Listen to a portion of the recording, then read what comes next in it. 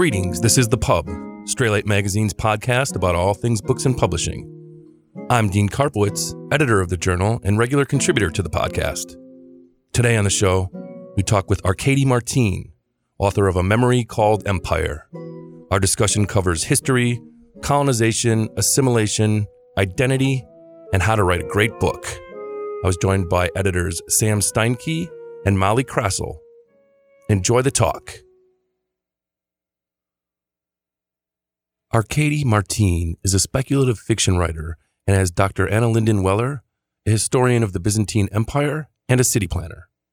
She is currently a policy advisor for the New Mexico Energy, Minerals, and Natural Resources Department, where she works on climate change mitigation, energy grid modernization, and resiliency planning.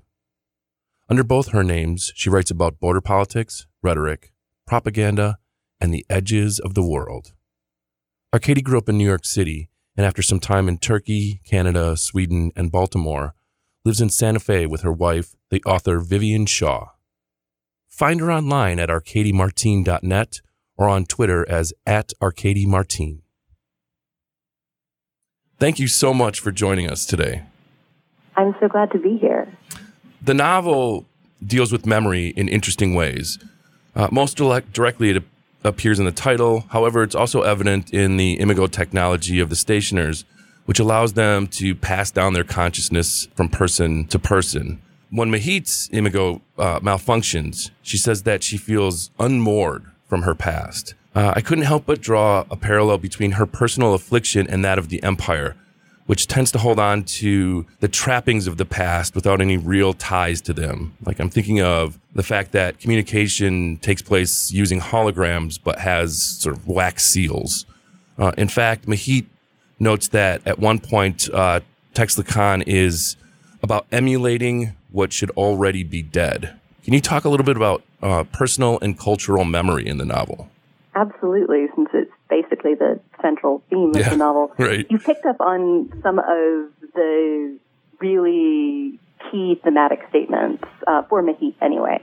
And also one of the big differences that when I started thinking about how I wanted to portray questions about institutional memory, like a lot of the impulse of writing this novel came from, at the time I had begun working with a small nonprofit and we realized we had no institutional memory at all. Mm-hmm.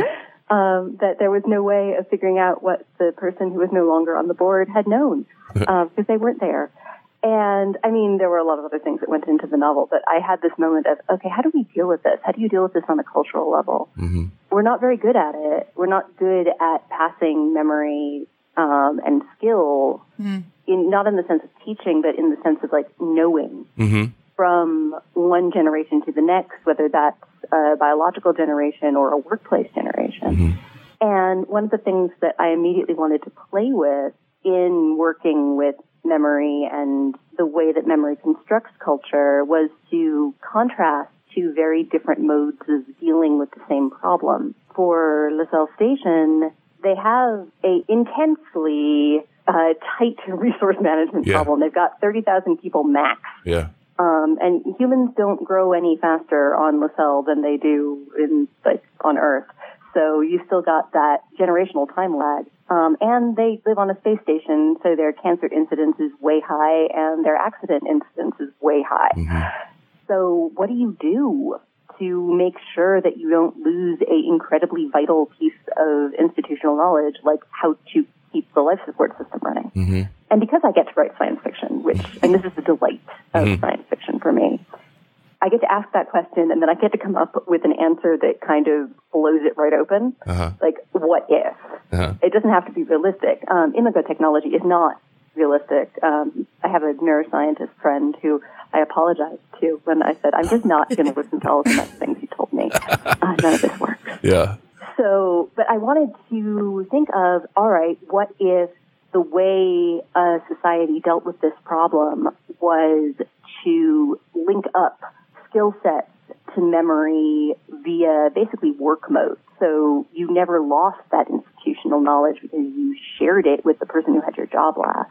And that created a very interesting society to play with. So Mihit does feel incredibly unmoored when she loses that connection. Mm-hmm. Even if it is a new connection, it's a cultural connection which tells her that she's part of this chain, this process. Mm-hmm. So when she doesn't have it, it's like suddenly not being herself, suddenly not being part of the long memory of her own people. It's also disturbing to her when the sort of merging takes place, right? On like a personal level, it's like, stop trying to control me, you know? Yeah, well, she and Iskander aren't really, like, this is not how this is supposed to go. Mm-hmm. Right.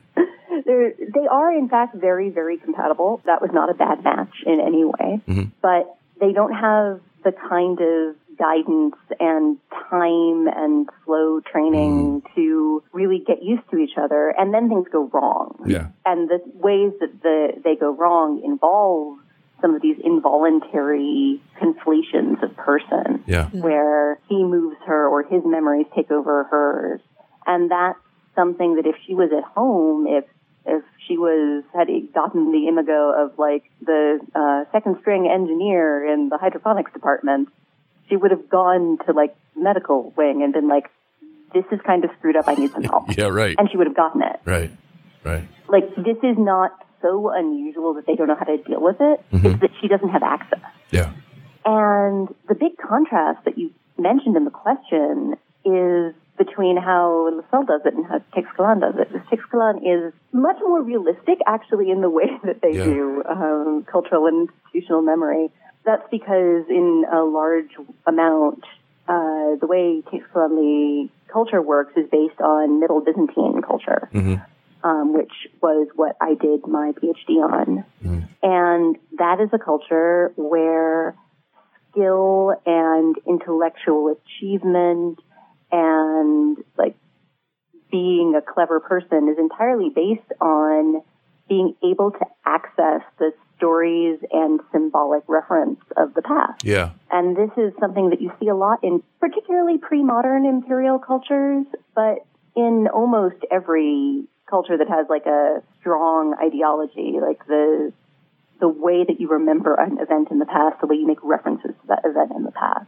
And Mahit finds it weird because for her, it's like they're going through the motion. Yeah. There's no actual link. And for the Tixcalan, they're not going through the motions. Like for them, this is not going through the motions. This is keeping that thousands of year-long history constantly alive and evolving. Yeah. They're a culture that writes a lot of fan fiction, basically. Right. I kept thinking of being sort of a recovering Catholic. I kept thinking about the Catholic faith, you know what I mean? And how those outside kind of look at it as super ritualistic and maybe beautiful in some ways, but sort of unmoored from, you know, my in-laws say, why do you kneel down at certain times during the, you know, the mass? And, you know, a lot of younger kids would say, well, because I have no idea. Ritual action creates linkage. Yeah, like community. Repeating ritual action creates a kind of actual altered state in the human consciousness. Yeah. Especially in religious situations, but also in cultural situations. Think about like people at baseball games singing the national anthem. Yep, that's what I was just thinking of. And that kind of, okay, now we're at the ball game. Yeah. Feeling. Yeah. That's created by that event. And it has physical motion to it because physical motion cues memory. Yeah. Yeah. Well, and I'm thinking of like how fiercely, so think about football games, taking a knee during the national anthem is sacrosanct. You know, it's like, how dare you do that during our ritual? You know what I mean? Yeah. Yeah, well, what that is a substitution of a ritual of protest into what has previously been a ritual of celebration. Yeah. And it's a category violation for the people who are really offended by it. Yeah.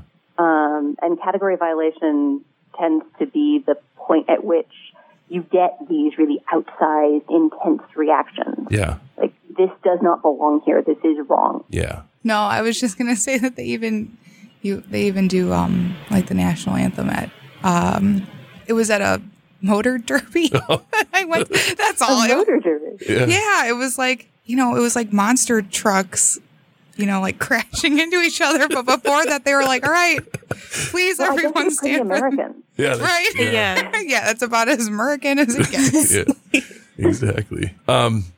Early on in the novel, we learned that Texclani names are derived from objects and numbers. I couldn't help but thinking about the way that this literally objectifies them, and also sort of recalled the connotations that are associated with being, just another number, and how that idiom applies to personhood. Can you talk a little bit about the importance of naming in the novel? That's such a fascinating take on it, and not one I've heard before. I actually wasn't thinking about the just a number thing at all, though that's a very interesting way of thinking about it. I borrowed this naming convention, the number noun naming convention, from Mesoamerican people. Mm-hmm. It's like if you think about like one jaguar, like it's like the ritual names of Mixtec and Mexica priests and rulers and nobles. Mm-hmm. Because there's also layered into Texclan is some Aztec and Triple Alliance imperial thinking, like the blood sacrifice stuff. Yeah, they're mostly over it, mostly. So that was where I got the idea of doing the names that way, and I really wanted them to feel very different from the Lissel Station names, which are derived from Armenians. And I wanted them to feel alien, but not too alien, without having to make up a lot of words, which is always the bane of writing far future science fiction. Is I don't want to make up a word for a normal thing. I'm just going to use the word that we have. Yeah. Right. But the way I thought about their names was that this was a way of showing how linked up they are to symbolism. So all of those names and all of the numbers, too, have specific symbolic value to them. And the kinds of names that they choose show the kinds of things that have symbolic valence. Yeah. So I have elaborate rules for Texclan names. Of course I do. Yeah. But they're most of them are plants or minerals or phenomena. So you have this real connection to the observed physical world, which is something that I try also to emphasize in the way that I describe the jewel of the world, the way I describe the places that they live. They are hyper-focused on visual culture. All this architecture, all these flowers, all of this sort of opulent beauty. That's a focus on not just materiality, but the materiality of the natural and the architectural world that I really wanted to pull into something as basic as a naming system. And also it creates some fun opportunities for me, 36 all-terrain tundra field. Yes. I do like that they say how ridiculous, right? They understand. It's the funniest thing. Yeah. It's a little bit like naming your kid Moon Unit. Yeah, right. Yeah. Well, there was maybe not quite as bad as Moon Unit, but a little bit what Gwyneth Paltrow did, Apple. Yeah, Apple. Yeah. Really? Yeah. I'm thinking there was a Seinfeld episode, I think, where someone wanted to name their child Seven. Yep. Right? Oh my gosh. Yeah. Yeah. And George was just like, 7? Yeah, right. Didn't Kanye West name his kid Northwest or something like that? I think he did. Yes, he did. Yes. That's 36 all-terrain. That's our equivalent of it. That is, that's exactly the right kind of joke, actually. Yeah.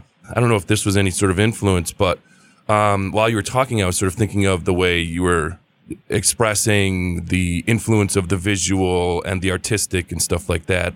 And then, I don't know, several times while I was reading this book, I thought of Dune and the way the sort of Iraqis are influenced by the terrain, right? So to culturally, to spit at someone when you meet them is a greeting, an honorific, right? Because you're giving them your water. Yeah. There's sort of parallels to things like that in your book. Well, Dune is a huge influence. Yeah. I mean, Dune is a huge influence in the sense that it's always been. It was one of the first. I read it way too early. I think I was like 11. But that's my baseline for political science fiction in the space opera mode. Yeah. And of course, there's a ton of like subconscious influence in here. And I also love that exact thing that you're pointing out, the way that Herbert was very aware of and brought out the influence of landscape and life way on habit and name. Yeah. I'm trained as a historian, which means that I think a lot about the processes that create culture. Yeah. And I also really like writing about architecture and flowers. It's fun. So some of this book was pure self-indulgence. Yeah. Like, I wish to create a culture where I get to do that. Yeah. And we enjoyed it too. We did. I'm so glad. You've touched a little bit on it so far, but can you talk more about what the process of building a world through language, the Texcolanli versus stationer languages and worlds are a little bit based on, you said, like Byzantine and Armenian, but what was the process like of building them into what they are?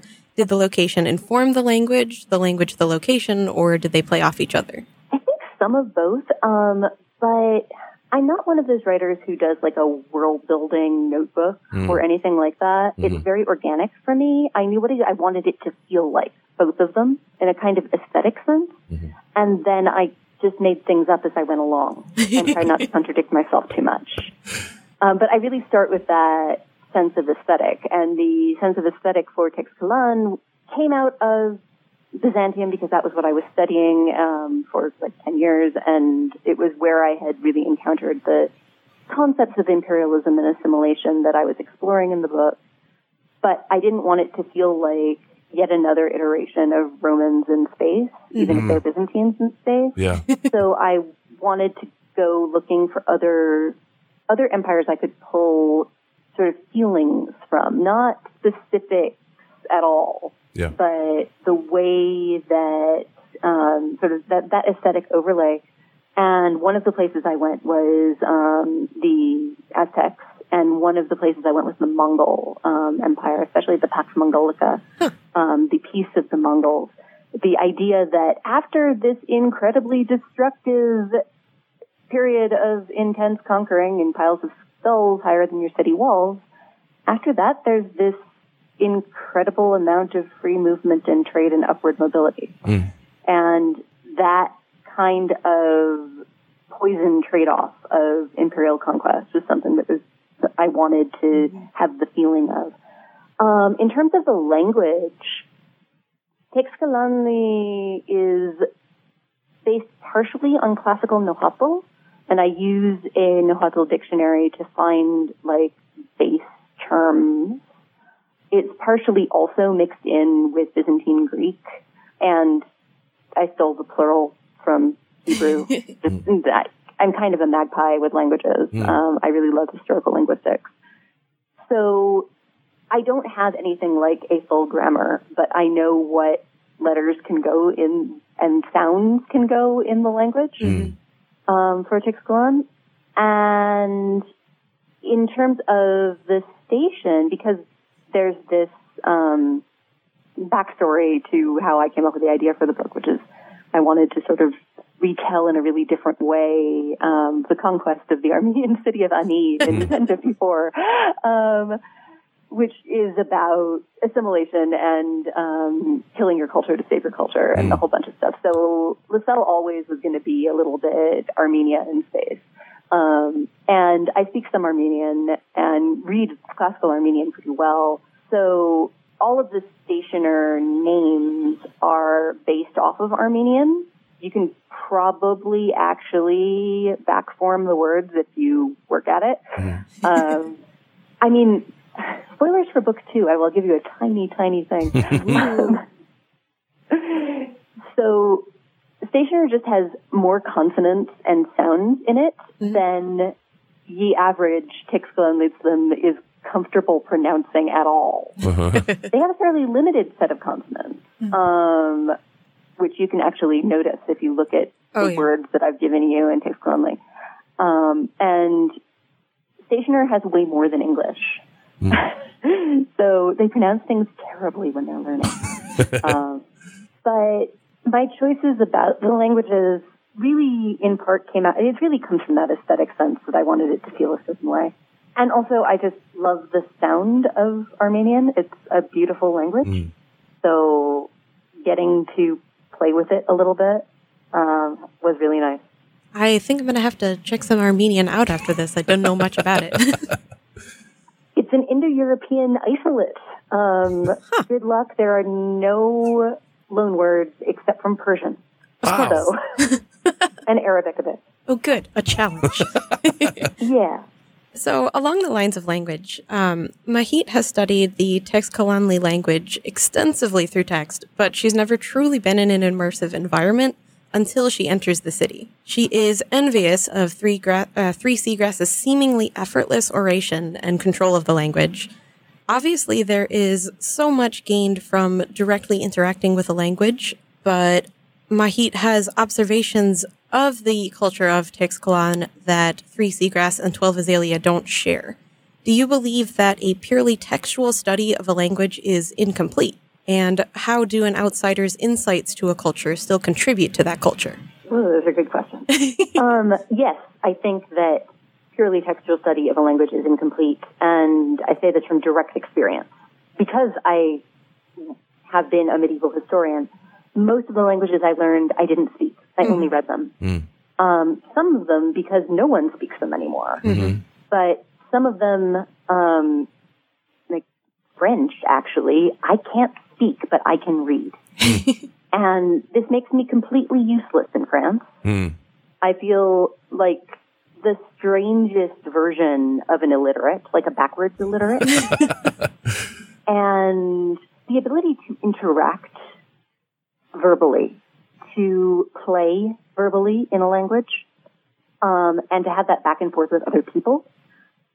That's what language is for communicating with people, whether that's out loud or in writing or over a recording. Without the communicative element, I don't think it can be complete. It's observational.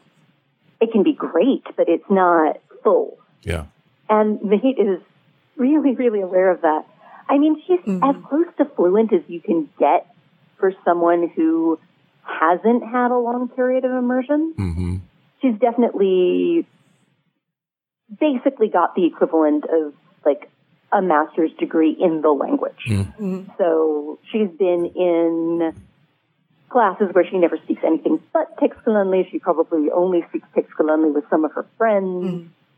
She's very comfortable, but she's not native, and she doesn't have idiom, and she doesn't have practice thinking on her feet when she's encountering things that are surprising. Yeah. Even some of the And it does give her some distance. Yeah. And that distance is real valuable for her. Sorry.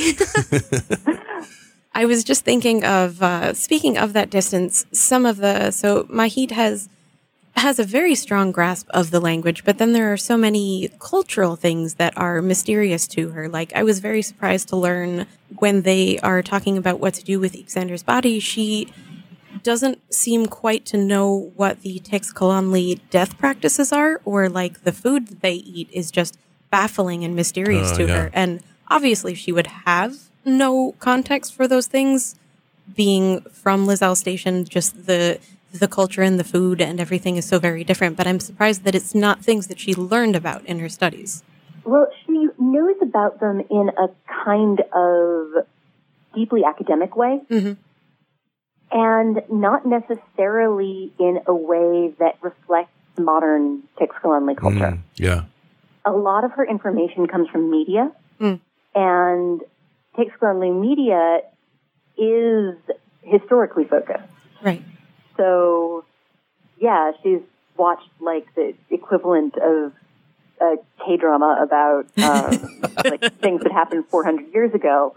Like maybe 8 times she's watched that one. Yeah. But that doesn't tell her about street food. Yeah. And there's also a real difference between reading about something, I'm thinking of the food especially here, reading about what a food is like and actually smelling, tasting, and seeing it are very different experiences. I went to Mexico City for the first time last year. I had a wonderful time. It's an amazing place. And I had thought when I was going there, I am going to try absolutely everything. Yeah. I am going to eat those ant eggs. I sure am. Yeah. That sounds really cool. Formic acid. Yeah. And then I ordered an omelet with the ant eggs in it. And I looked at them and I was like, oh, God, I can't do this. Yeah. I ate other things that were weird, but that one just threw me. Yeah. And it wasn't even that I hadn't seen pictures. Yeah. It's the difference of having it in front of you. Yeah. And that kind of, Americans are really bad at eating insects. Yeah. Yes. We are. We are. Yeah. There's an ingrained cultural taboo about you don't eat the insect. It's not food. Yeah. And even when I was like, it's like eating fish roe, which I would do all the time, it still didn't work.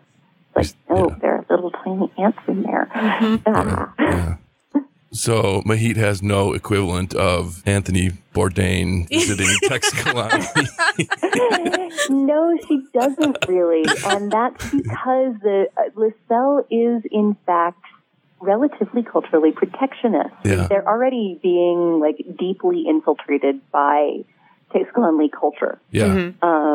It's the popular thing. Yeah. But I think of it as the way that there's like a McDonald's in every country. Yeah. And therefore there's a lot of pushback on the governmental and the educational level of, no, you don't get to have access to that. You shouldn't like that. Yeah. So we've brushed a little on the linguistic differences. I was really interested in the like circular and double meaning of the Texcolan, like the jewel of the world is the city is the world, the words are the same, and the meaning is highly contextual.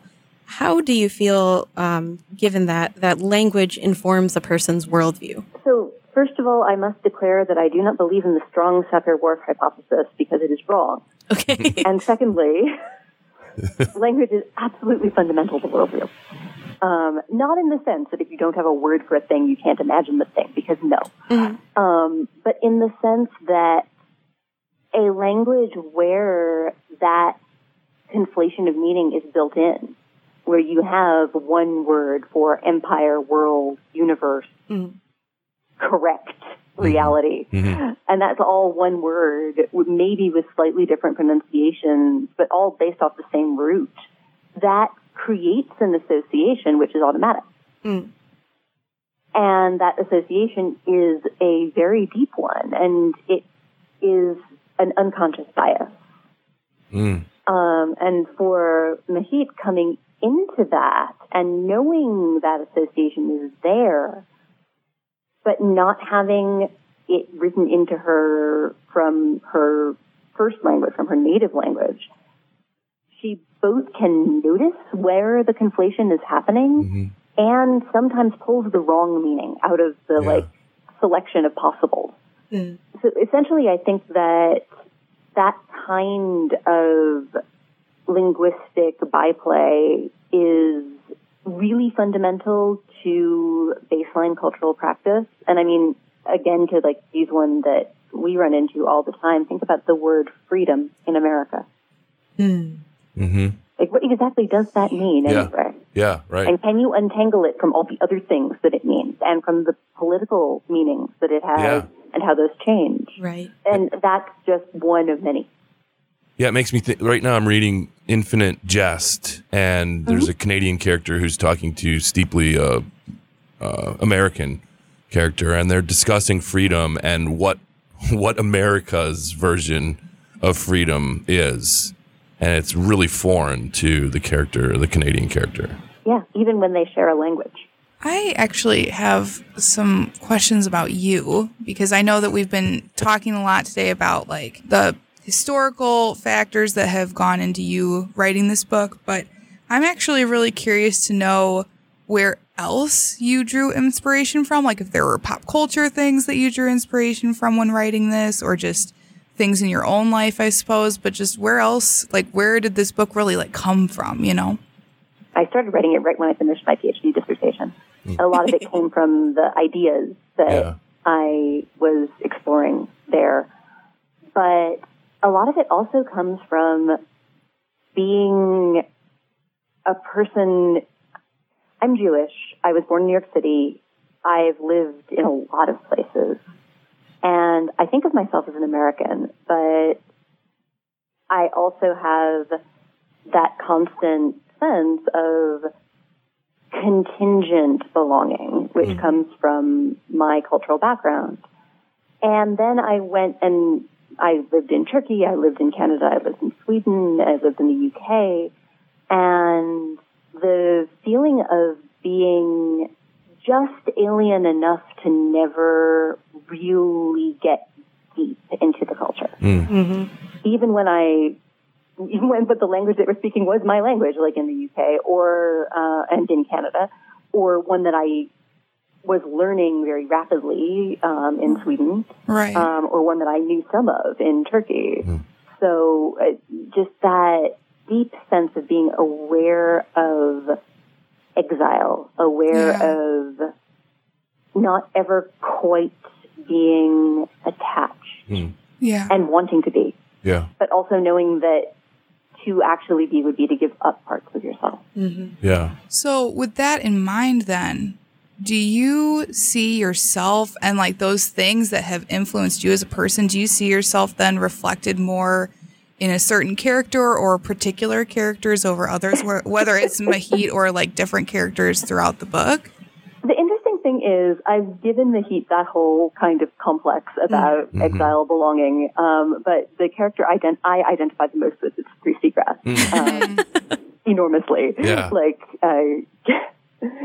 Three Seagrass is me, age 26.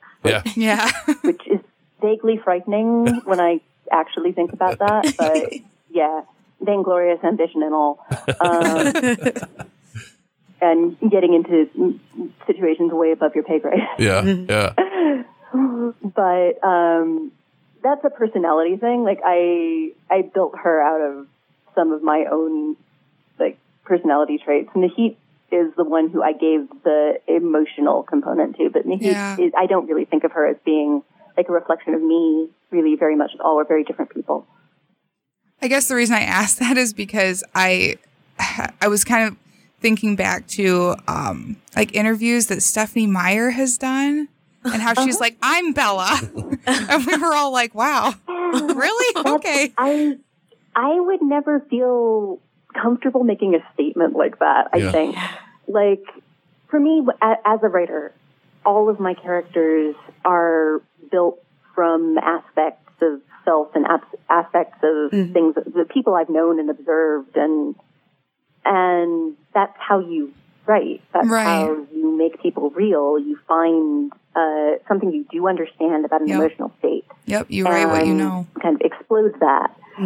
But it would make me quite uncomfortable, I think, to write me. It would be, and I hope this word is all right for the radio, masturbatory.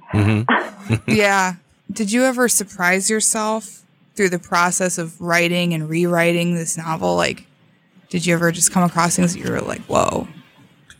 Oh, all the time. Trouble Azalea is, I knew I needed a character to do a very particular thing in chapter 3. Like, I had not planned him. I needed somebody to sort of kickstart the things are not as they seem. You do not get to just, like, go slow here, Mahit plot. So I was basically like, okay, I need a person to come in and be like, actually, we have a problem. And I was like, okay, I need a guy. What kind of guy? Okay, old grad school friend of Three Seagrass. Let's go. And then he just walked right off the page. And he was a joy to write. But I had not planned him at all. I love that. I don't outline that much. Haha. Score 1 for pansies.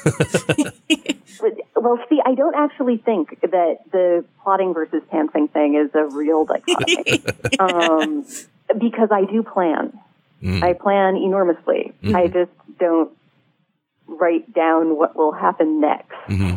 And I knew the last scene of this book from about 2 days after I started writing this book. I didn't know how I was going to get there. Yeah.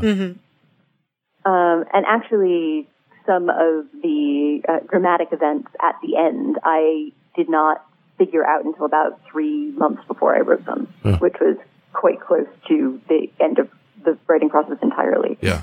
But I plot in a fractal way. I do things like allow a character to walk in off the page and then sit down and think about, okay, so if this guy exists, what then? Yeah. And Right. that gets explored and played with. So while I don't have outlines, I do have a bunch of notes.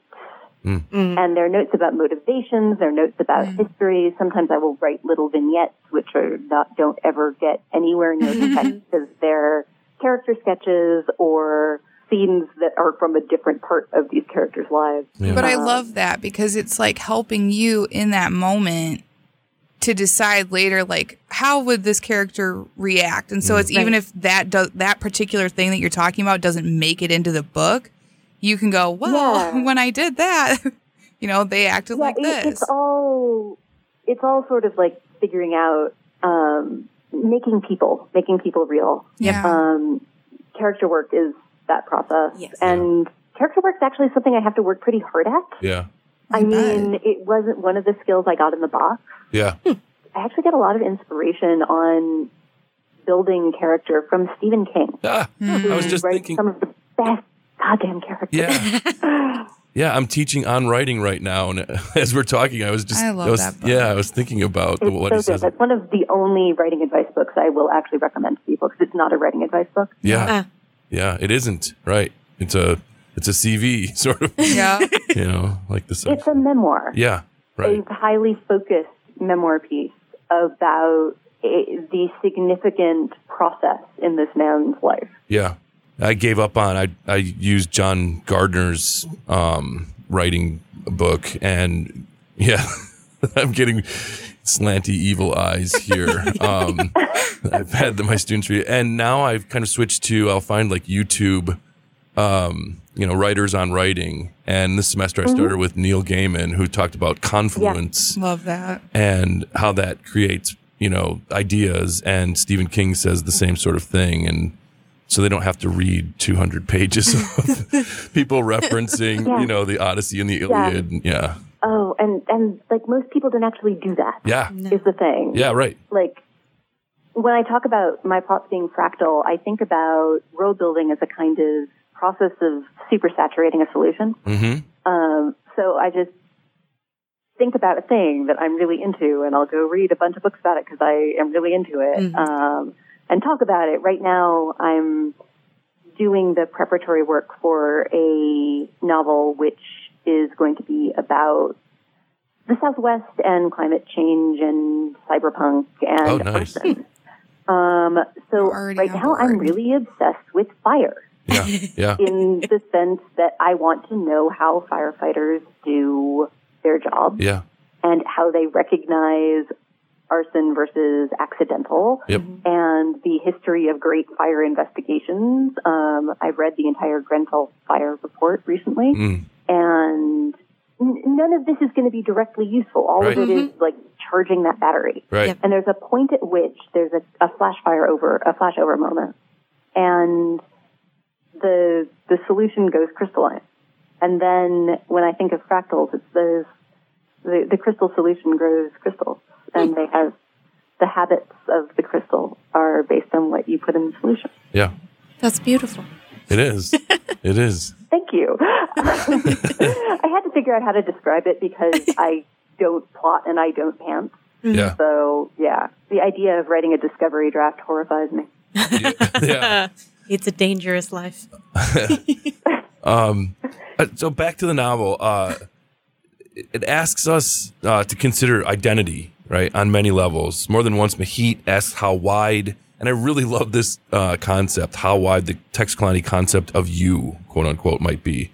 Not only does the stationer tech allow one person to kind of join consciousness with another, but the empire conquers and assimilates as it expands. And in one of the interludes, two minds are compared to a star chart, which I love too, linking the individual identity all the way up to the cosmic in some ways.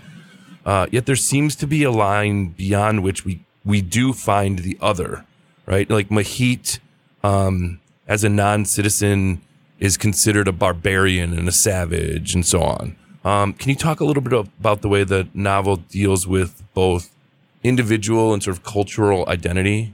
Yeah, there's a lot in here, so I'm going to try to pick and choose a bit. Mm-hmm. Because, again, central theme, so it's all over the place. Yeah. The concept of you was one of those happy surprises, actually. I wrote that line. I think the first iteration of it is like in chapter 2 or chapter 3. Yeah. And I wrote the line, and it was just like, because Mahit would say that, and then I was like, oh, there, I got it. That's the thing. I'm going to keep using that. Yeah. Because that's the difference. That's the question. The question is, where does someone become a person? Yeah.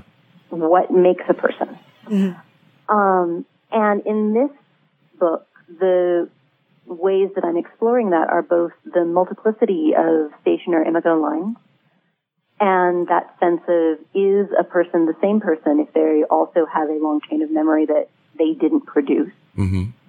And the answer to that is up to you, not up to me. Yeah. Yeah.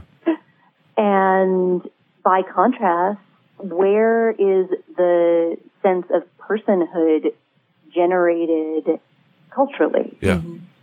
What counts as a person? Is a barbarian only 3/5 of a person? Yeah, right. Mm-hmm. And the way that Teixeira thinks about citizen and barbarian is, again, from Byzantium. That's the old Roman idea of, and the Greek idea of barbarai versus romanoi. Mm-hmm.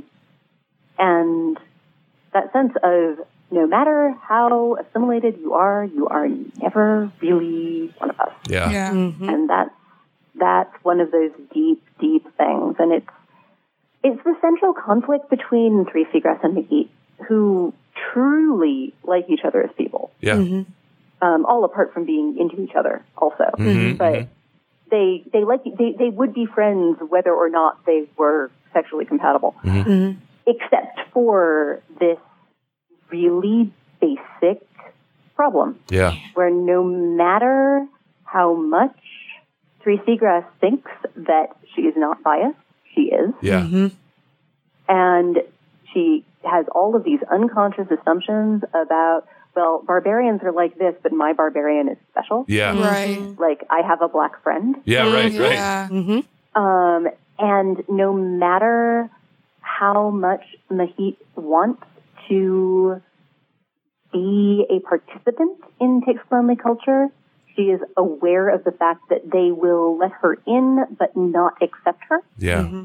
And she also wishes that she didn't want it, which is one of those things that I have some very beloved friends who come from cultures which are much more recently colonized than mine. A friend from the Philippines and a Lebanese-Canadian friend. And it was conversations with them about the way that the mind itself is colonized so that you can absolutely desperately love the culture that is destroying your culture. Yeah. And that's real and genuine and not false consciousness. That's real. Yeah. It is not something imposed on you from the outside. It is your response to what you see.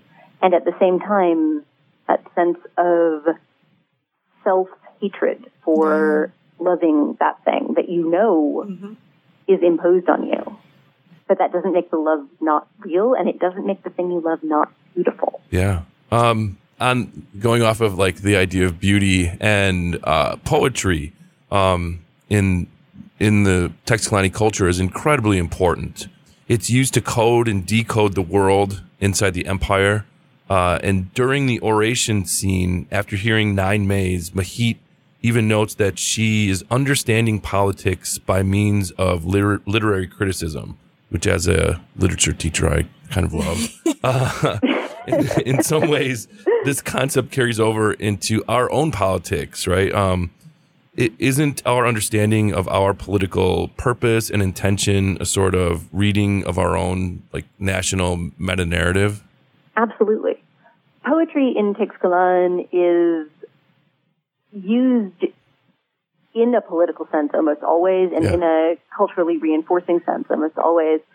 And this is not something I made up. Mm-hmm. There are so many cultures, both historical and modern, where this kind of valence attached to poetry is a real political tool. If you look at the protests in Hong Kong right now, and the ways in which Hong Kongers are making use of the historical literary culture of both China and Hong Kong to make encoded statements, to repurpose propaganda. You see this going on right now. Yeah. Political poetry in the United States has been defanged a little. Mm-hmm. But that doesn't mean it's not still here. And the place that we see it most, I think, is in rap. Yeah. Which is political poetry. Yeah. And is often protest and anger and community building and communication. One of the things that I ran into in a course I took on disaster planning, the other thing I do is I'm a city planner. Now I stopped being a historian and became a city planner, and currently I work as a policy advisor to the Department of Energy, Minerals, and Natural Resources, state of New Mexico. Wow. So, as of last week. But a professor of mine gave me this amazing assignment, and we were talking about disaster response after Katrina, Hurricane Katrina in New Orleans. Mm-hmm. And he gave us a whole bunch of music written in the 2 to 3 years after the hurricane by New Orleanian rap artists that were some of the clearest bits of disaster communication and cultural encoding of what had happened that I have ever seen. And it is something that it changed the way I thought about some of the ways that culture absorbs trauma, our culture absorbs trauma. And I mean, go to an open mic night, and most of it will be terrible, but the bit that isn't, that's political poetry. Yeah. Mm-hmm. Well, and in this novel, which for me, what was refreshing about it was that the empire itself prizes poetry, whereas right now, the political powers that be are anything but poetic. Our poetry is pretty subversive and oppositional to hamburgers and things. Trump's tweets. I cannot imagine the current president reading poetry, let alone reciting it. Yeah, right. I have. That is a category violation problem for me. Yeah, right. That's something that I would pay good money to see. In Photoshop, a book of Yeats. Yeah. Oh, God. No, it's too good for him. Yeah, I know.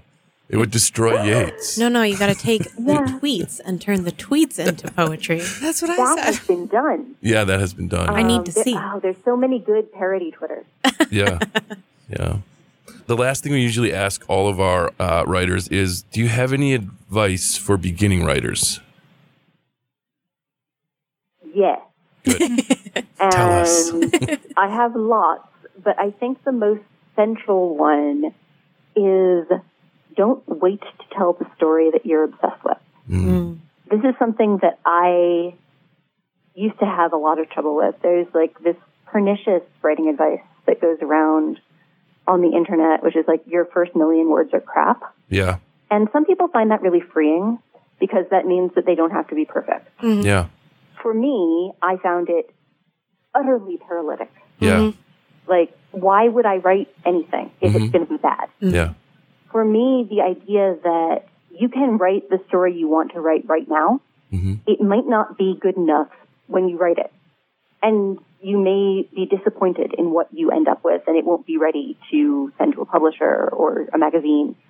But that doesn't mean you can't try it again. And it will be better work if you write the work you want to write rather than the work you think you're capable of writing. Yeah.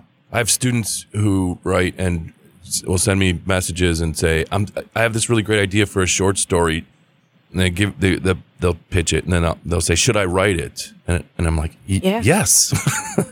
Even if you have an idea, you should write it. Right, exactly. And you may get stuck. There's a book that I still don't know how to write that I will probably be dancing around until I'm like in my 60s. Yeah. But that does not mean that I don't use bits of that concept and that idea now. Yeah. Yeah. And I guess the other thing is don't write what you think people want, write what you want to read. Yeah. There is no magic get published button. You can't write to the market. The market moves in both too fast and too slow for you. By the time you have written the next great vampire novels will be out. Yeah. On the other hand, if what you really, really want to write is a vampire novel, you can write your vampire novel, and if it's really good, someone will buy it. Yeah, right. And I don't know, ignore all writing advice. That's it. Yeah. The only good advice is the technique that works for you. Yeah. Yeah, that's what we asked Ken Liu. That's the first thing he said.